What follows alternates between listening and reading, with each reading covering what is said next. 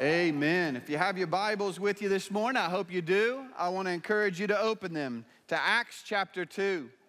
Acts chapter 2. We're going to look this morning at verses 22 through verse 36. Acts 2, 22 to 36.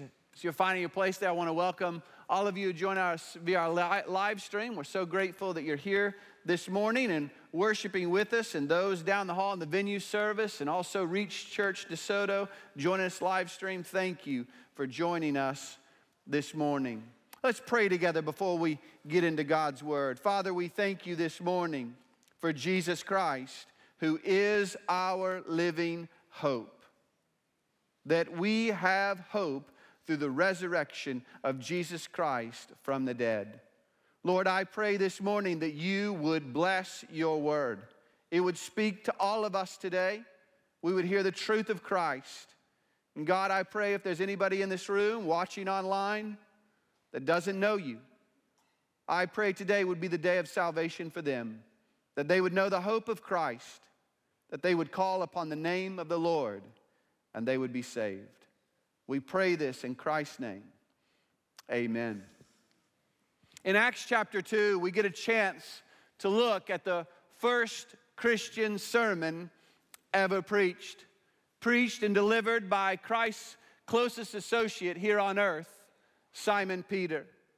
The beauty of this message is that it's founded upon Scripture. He will use Scripture, and then he will point us to Jesus Christ, because Christ is the focus and the affection of all of God's word. It's a beautiful message, only lasted about 3 minutes. That's a good sermon, amen? 3 minutes. Peter's a fisherman. He gets straight to the point. He doesn't preach to felt needs. He doesn't tell you about his experience. He doesn't even tell them what to do. He simply quotes Scripture and preaches Jesus. And 3,000 people come to faith in Christ and are baptized. In fact, he doesn't even give an appeal. They interrupt him. They give the appeal. And Peter sees an amazing work of God. I think it's safe to say that outside the preaching ministry of Jesus, not only is this the first Christian sermon, it's the greatest Christian sermon ever preached. The context is that Jesus has lived, died, was buried, has been raised. He appeared to many, and then he is ascended to the Father. The disciples, they've remained in Jerusalem because Jesus told them, don't you dare go anywhere or do anything until the Holy Spirit has come upon you. Peter, don't you try doing this on your own. You wait for the Holy Spirit. And so they have had a 10-day prayer meeting. 10 days in prayer, culminating on the day of Pentecost. And the Holy Spirit is poured out on the disciples. And the Holy Spirit enables them to preach the good news of Jesus Christ to people of all languages. These people that have gathered from all over the world in Jerusalem for Passover now hear the gospel message in their own language. And the crowd is amazed. These are untrained, ordinary men. They're fishermen. They're Galileans. No credentials, no seminary, no education at all. The only one that had education was Judas, and he's not there. The crowd doesn't understand. They can't grasp it. But at the same time, they can't deny it. They can't deny what they've seen with their eyes and heard with their ears. Initially, they attempt to explain it away. They come to the conclusion, this is just a bunch of drunk fishermen.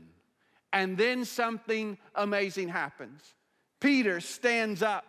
And the picture here is not that he was sitting down and then he had to stand up. No, the word carries the idea of boldly responding to their assertions. He rises to the moment. Remember, this is the guy who had denied Christ by the fierce intimidation of a little servant girl. But now he's a changed man. Changed by the gospel of Jesus Christ, changed by the resurrection of Christ, changed by the forgiveness of Christ, changed by the Holy Spirit of God, and he responds. In verse 14, he says, these men are not drunk. It's too early to get drunk. Even drunk people don't get drunk at 9 a.m., he says. I think a little bit of humor to grab their attention.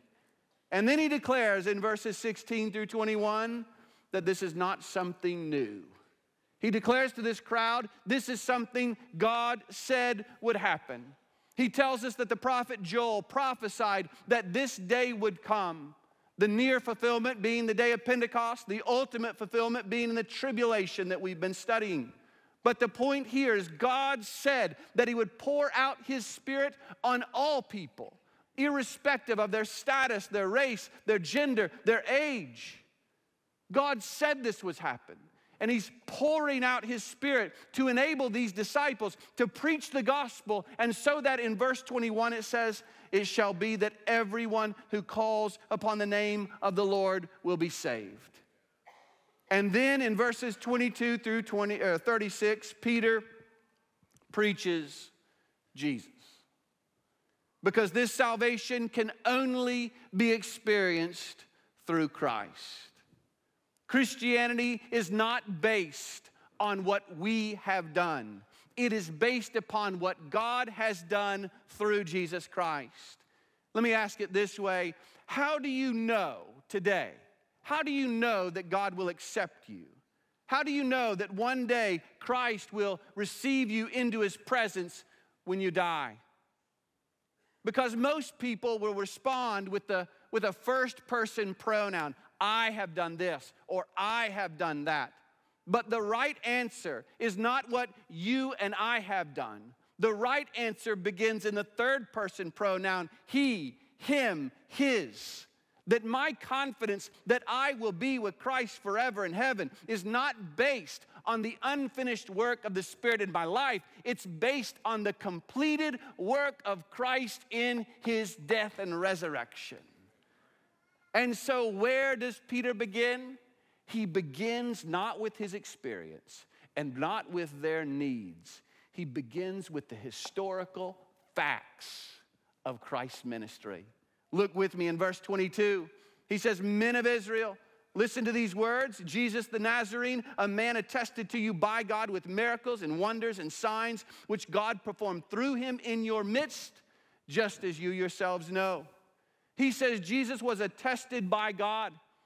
That Jesus is not just some rogue Jew going off on his own. No, he's attested by God. You remember at Jesus' baptism, the Spirit descends like a dove. And God speaks from heaven and says, this is my beloved Son in whom I'm well pleased. At the transfiguration, you remember Jesus there with Peter, James, and John. And they get a chance to see the glorified Christ. And with him is Elijah and Moses. And then Elijah and Moses fade into the greater light of Christ because the law and the prophets point us to Jesus. And God thunders from heaven and says, this is my beloved Son, listen to him. He is attested by God. But Peter says here, he is attested by God with miracles and wonders and signs. That God authenticated the work of and the person and the deity of Christ by doing things that are supernatural.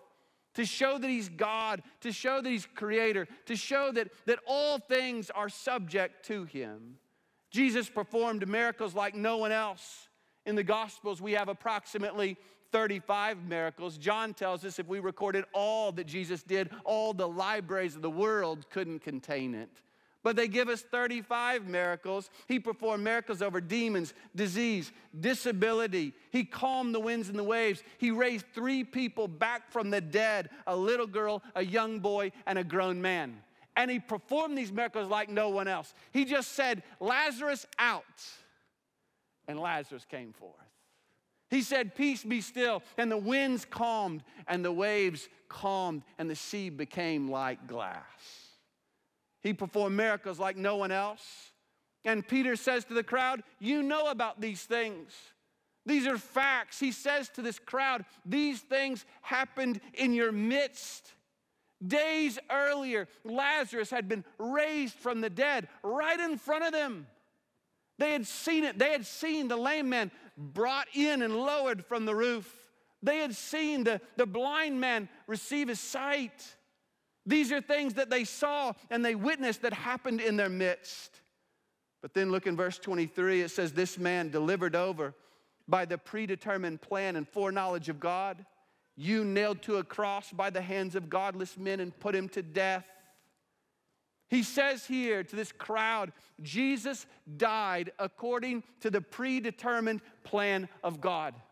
That the Jewish people might have, leadership might have drove the Romans, and the Romans might have drove the nails, but the Lord was pleased to crush him. You know, in the movie The Passion of the Christ came out, there was a lot of question about who killed Jesus, and some even thought maybe this movie is anti-Semitic. Listen to me this morning. The Jews aren't responsible. The Romans aren't responsible. God killed him according to his perfect plan.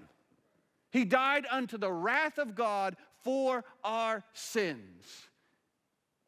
The cross of Christ is not plan B. It's not like things all of a sudden got off the tracks and God said, well, now I got to come up with another plan. I got to come up with plan B. No, all of these things occurred according to the perfect will of God for us. But what Peter also makes clear is that even though these things happened according to the predetermined plan of God, it does not lessen the guiltiness of sinners.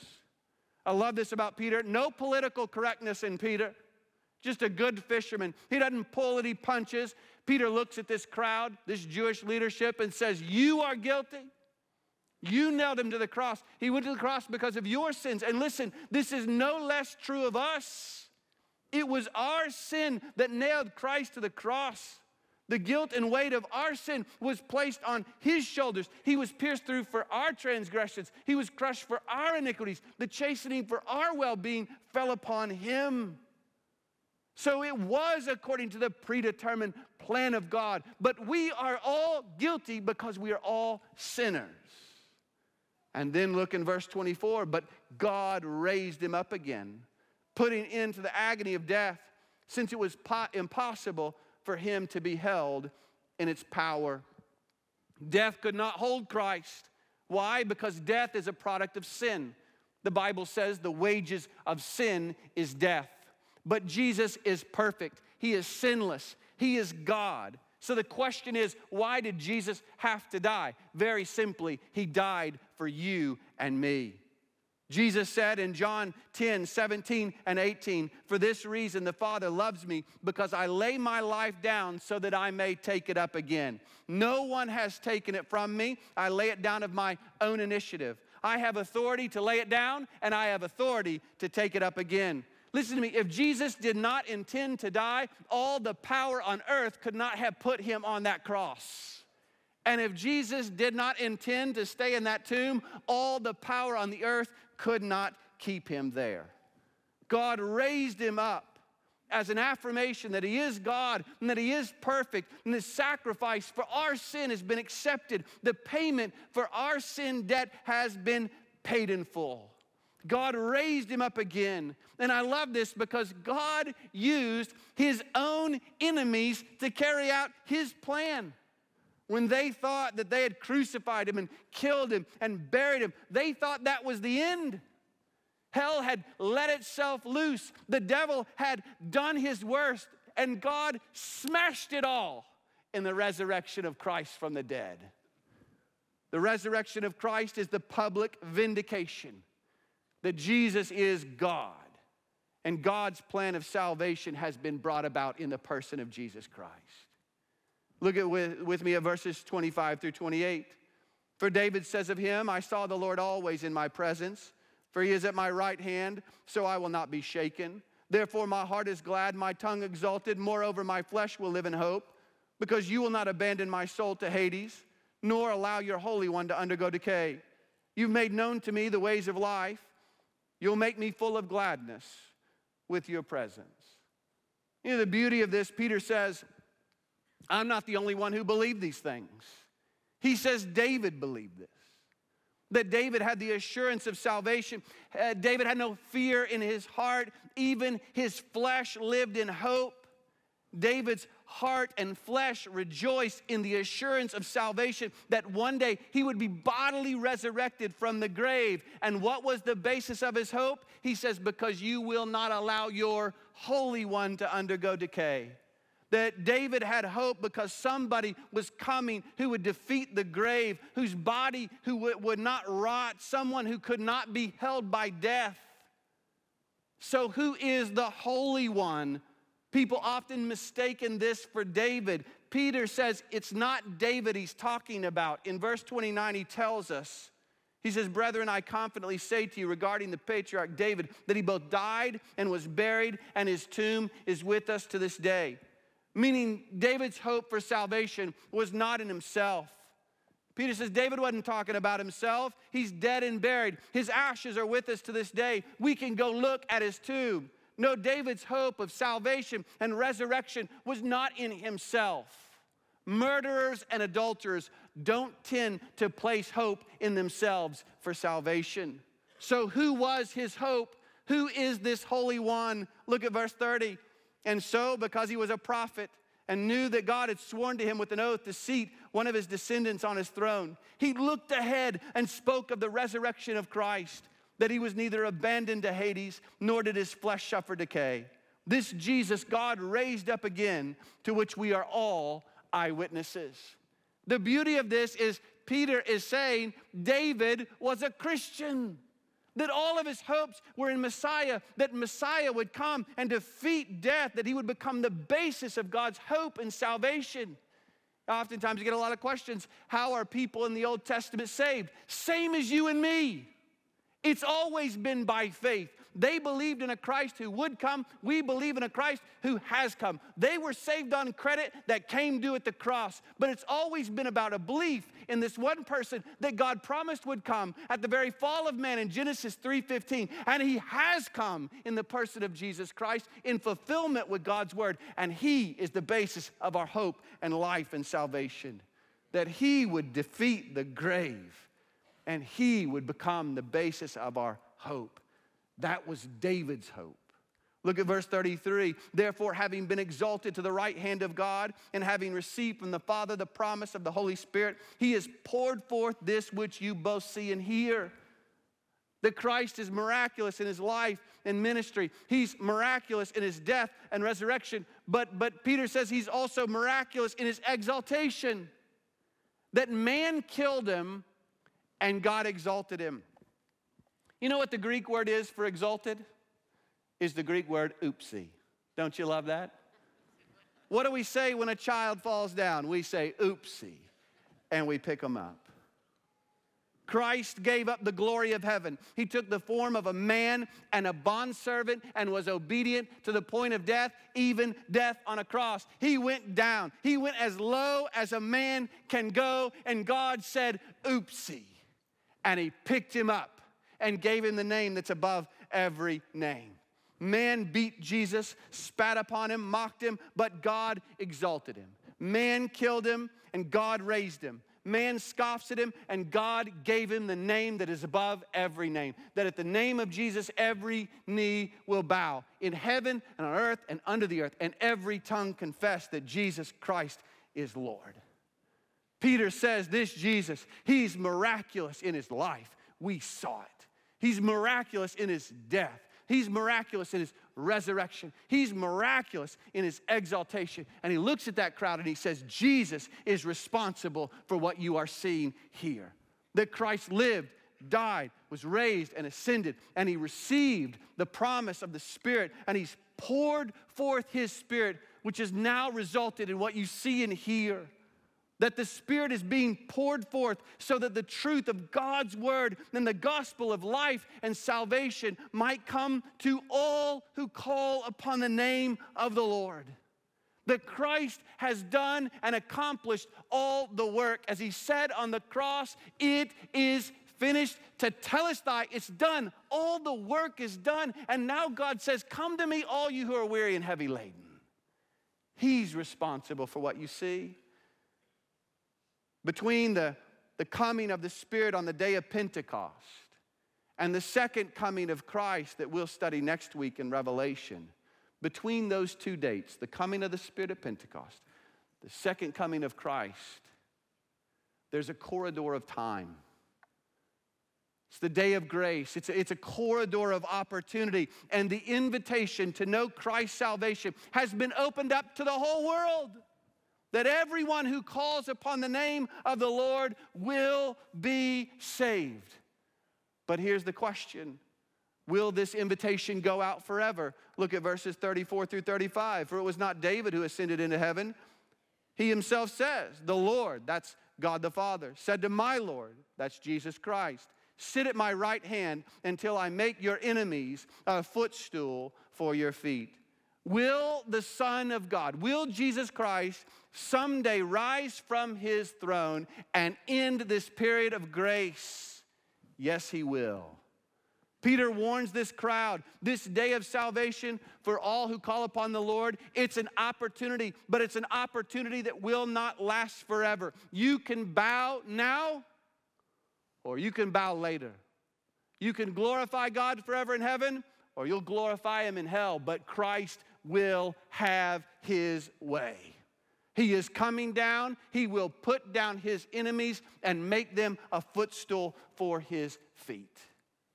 And so Peter concludes in verse 36, therefore let all the house of Israel know for certain that God has made him both Lord and Christ, this Jesus whom you crucified.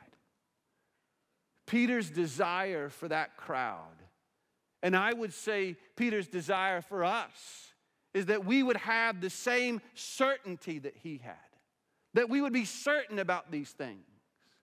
In fact, Peter in his very last letter in 2 Peter chapter 1, he's an old man, so we see him now here in his youth, filled with the Spirit, preaching. In 2 Peter, he's an old man, and he knows the time of his death is close, and he writes to let them know that they did not, listen to this, he wants them to know that they did not follow cleverly devised tales when we made known to you the power and coming of our Lord Jesus Christ, but we were eyewitnesses of his majesty.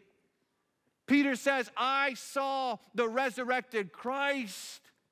Peter had breakfast with the resurrected Christ on the shore of the Sea of Galilee. He was there on the mountain of transfiguration. He heard God's voice from heaven say, this is my beloved Son in whom I'm well pleased. Peter had, as he said it, he had the prophetic word made more certain. And he goes on to say, to which you do well to pay attention as a lamp shining in a dark place until the day dawns and the morning star rises in your hearts. The old man Peter, having lived his life, the old man Peter says, I'm about to die. Hold on. He says, hold on to these things that you've heard. And on what grounds do we hold on to them? On what grounds do we believe them? Peter says, I was there. I saw him. I ate with him. This is not a fairy tale. Peter says, we've suffered for this. Peter's going to suffer. Jesus predicted that Peter would be crucified. And Peter would be. And Peter knew it was coming. And Peter says, listen to me today, it's all true. We have the prophetic word made more certain. You know the beauty of this, as I was studying this passage, Peter quotes from Joel chapter 2. He quotes from Psalm 110. He quotes from Psalm 16. The beauty of this is the prophecy that is fulfilled in the person of Jesus Christ. I'm continually, as I study God's word, I'm continually amazed in the unity of God's word, that he can say things in prophecies in Genesis and bring them to perfect fulfillment in the book of Revelation. And in the ministry of Christ, there were all these prophecies. How do you explain these prophets who are able to tell us and give us great detail centuries before Christ about the ministry of Christ? Listen, if it were one or two details, maybe you could chalk it up to coincidence, but it's not. The Old Testament prophets tell us where Jesus would be born. They tell us about his poverty. They tell us about his character. They tell us how he rides into Jerusalem with specifics. The colt, the foal of a donkey. They tell us how he would be sold. In the Old Testament, sold for exactly 30 pieces of silver. They tell us how he would die. The Old Testament prophets tell us where he would be buried. They tell us how he would ascend. They tell us how he would pour forth his Spirit. It's amazing to me. And I'm here to tell you the only explanation for this is that God is behind it all. And this is the truth that confronts all of us today. You see, all of us are different, but all of us are the same, aren't we? We're all sinners. The most respected man in this room is as much a sinner as the man on death row. There's none righteous, no, not one. And I am here to tell you today, your only hope is in this man, Jesus Christ, who lived a real and physical life, died a real and physical death, was physically placed in a tomb, and we can't find his body. He is our only hope of salvation, and the truth of Christ confronts all of us today. This is what amazed me. So many people will never truly consider the facts of Jesus Christ. They never truly face Christ. And so they continue in the darkness and the misery of sin, enslaved to sin that maybe sometimes give them some little momentary flashes of joy and happiness, but ultimately leads them right back down into a tunnel of darkness and despair, where they go to funerals and they stand at tombs and they're shaken for a moment and they head right back into their sin, afraid of the future, not knowing where they're going, having no real understanding to the meaning and purpose of life. And if that is you today, I plead with you, consider Jesus. But be warned, your time is limited. God's plan is unavoidable. Whether you face Christ in this life or not, rest assured, one day you will face him. The great and the small, the mighty and the insignificant, everybody will stand before him, and he is the King of kings and the Lord of lords. But the good news today is that everyone who calls upon the name of the Lord will be saved. Can I ask you today, have you called upon the name of the Lord? Listen to me, if you have not, you don't need to talk with me. You don't need a pastor and you don't need a priest. You need Jesus. And he is a prayer away. You know, the one part of the Easter story that always amazes me is Judas. He comes to the realization that he's betrayed an innocent man. And yet, you know what he wouldn't do? He wouldn't go back to Jesus. This is a man who saw Jesus, who never turned a single soul away, who came to him in repentance and humility. And I'm here today to tell you he won't turn you away either. Regardless of where you've been or what you've done, everyone, that's everyone who calls upon the name of the Lord will be saved. In 1932, a pastor in California was witnessing to a man who refused to trust in Christ. The man's objection was, "Why should I worship a dead Jew?" And that man's statement stayed with him all week long as he prepared his Easter message. On Easter Sunday, he got up early to get ready for service. He turned on his radio to hear a famous liberal preacher from New York say, he said these words, "Good morning, it's Easter. You know, folks, it doesn't really make any difference to me if Christ be risen or not. As far as I'm concerned, his body could be as dust in a Palestinian tomb. The main thing is the truth goes marching on." And that pastor said he wanted to take that radio and fling it out the room. And he yelled out just in anger, "It's a lie."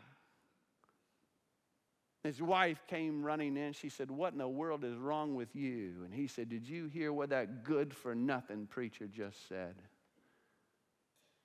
He went on that morning in that Easter service to preach the truth and the reality of Christ risen, raised from the dead, defeated the grave, and the salvation that's open to all who come to know him. He preached again that evening the same reality of the resurrected Christ, and yet when he got home, he still couldn't get the question out of that man offered out of his mind. He still couldn't forget about the words of that preacher, and he was still just gnawing at him. His wife finally looked at him, and she said, Alfred, why don't you go in the basement, just do what you do best? Why don't you write a song about it? And maybe you'll feel better. Alfred Ackley went down in the basement and wrote my favorite Easter hymn. Listen to me this morning. The basis of Christianity is not my experience. It's not my need. The basis of Christianity is the historical fact that Jesus lived, died, and rose for my sin. That's the basis of Christianity. But I will also tell you that if you ask me how I know he lives within my heart.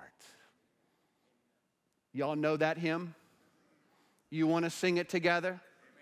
Pastor Bill, where you at? There he is. I will warn you before we sing this hymn, let's all rise. Stand up, you're Reach DeSoto, join us. Stand up, venue service. Pastor Bill came to me last night and said, Pastor, you know this hymn you selected, it's not your ordinary hymn. It's got a little range to it. I was a bit insulted. I said, brother, I got a few tricks in the bag I ain't shown you yet.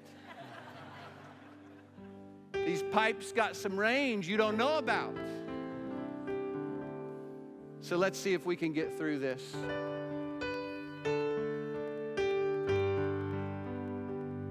I serve a risen Savior. He's in the world today. I know that he is living, whatever men may say. I see his hand of mercy. I hear his voice of cheer. And just the time I need him, he's always near. He lives, Christ Jesus lives today. He walks with me and talks with me along life's narrow way. He lives, salvation to impart. You ask me how I know he lives. He lives within my heart. Oh, Lord, we thank you that you are risen. We thank you for the resurrection that has secured for us a living hope that guarantees us that one day by faith in you, we will obtain an inheritance that is imperishable, undefiled, and will not fade away. And the resurrection of Christ guarantees it. Lord, I pray for anybody that's here this morning that doesn't know you. Lord, I pray that they would know today you're a prayer away. The invitation is open. Everybody who calls upon the name of the Lord will be saved. Not might be, not could be. Even a thief on the cross can cry out in repentance and faith in Jesus. You said to him, today you'll be with me in paradise. God, I pray that they would see the depth of their sin. By the power of your Spirit, they'd see the beauty of your sacrificial death on the cross for them. I pray they would trust in you. God, for those of us that do know you, I pray that we be reminded today that the Spirit has gone forth, enabling us to preach boldly the good news of Jesus Christ. Make us bold for you. In a dark world, I pray that we would shine like lights. God, that our life would lend credibility to the message we proclaim, and we pray that we be used by you to tell people about the good news of Christ. We love you, Lord. We pray this in Christ's name. Amen.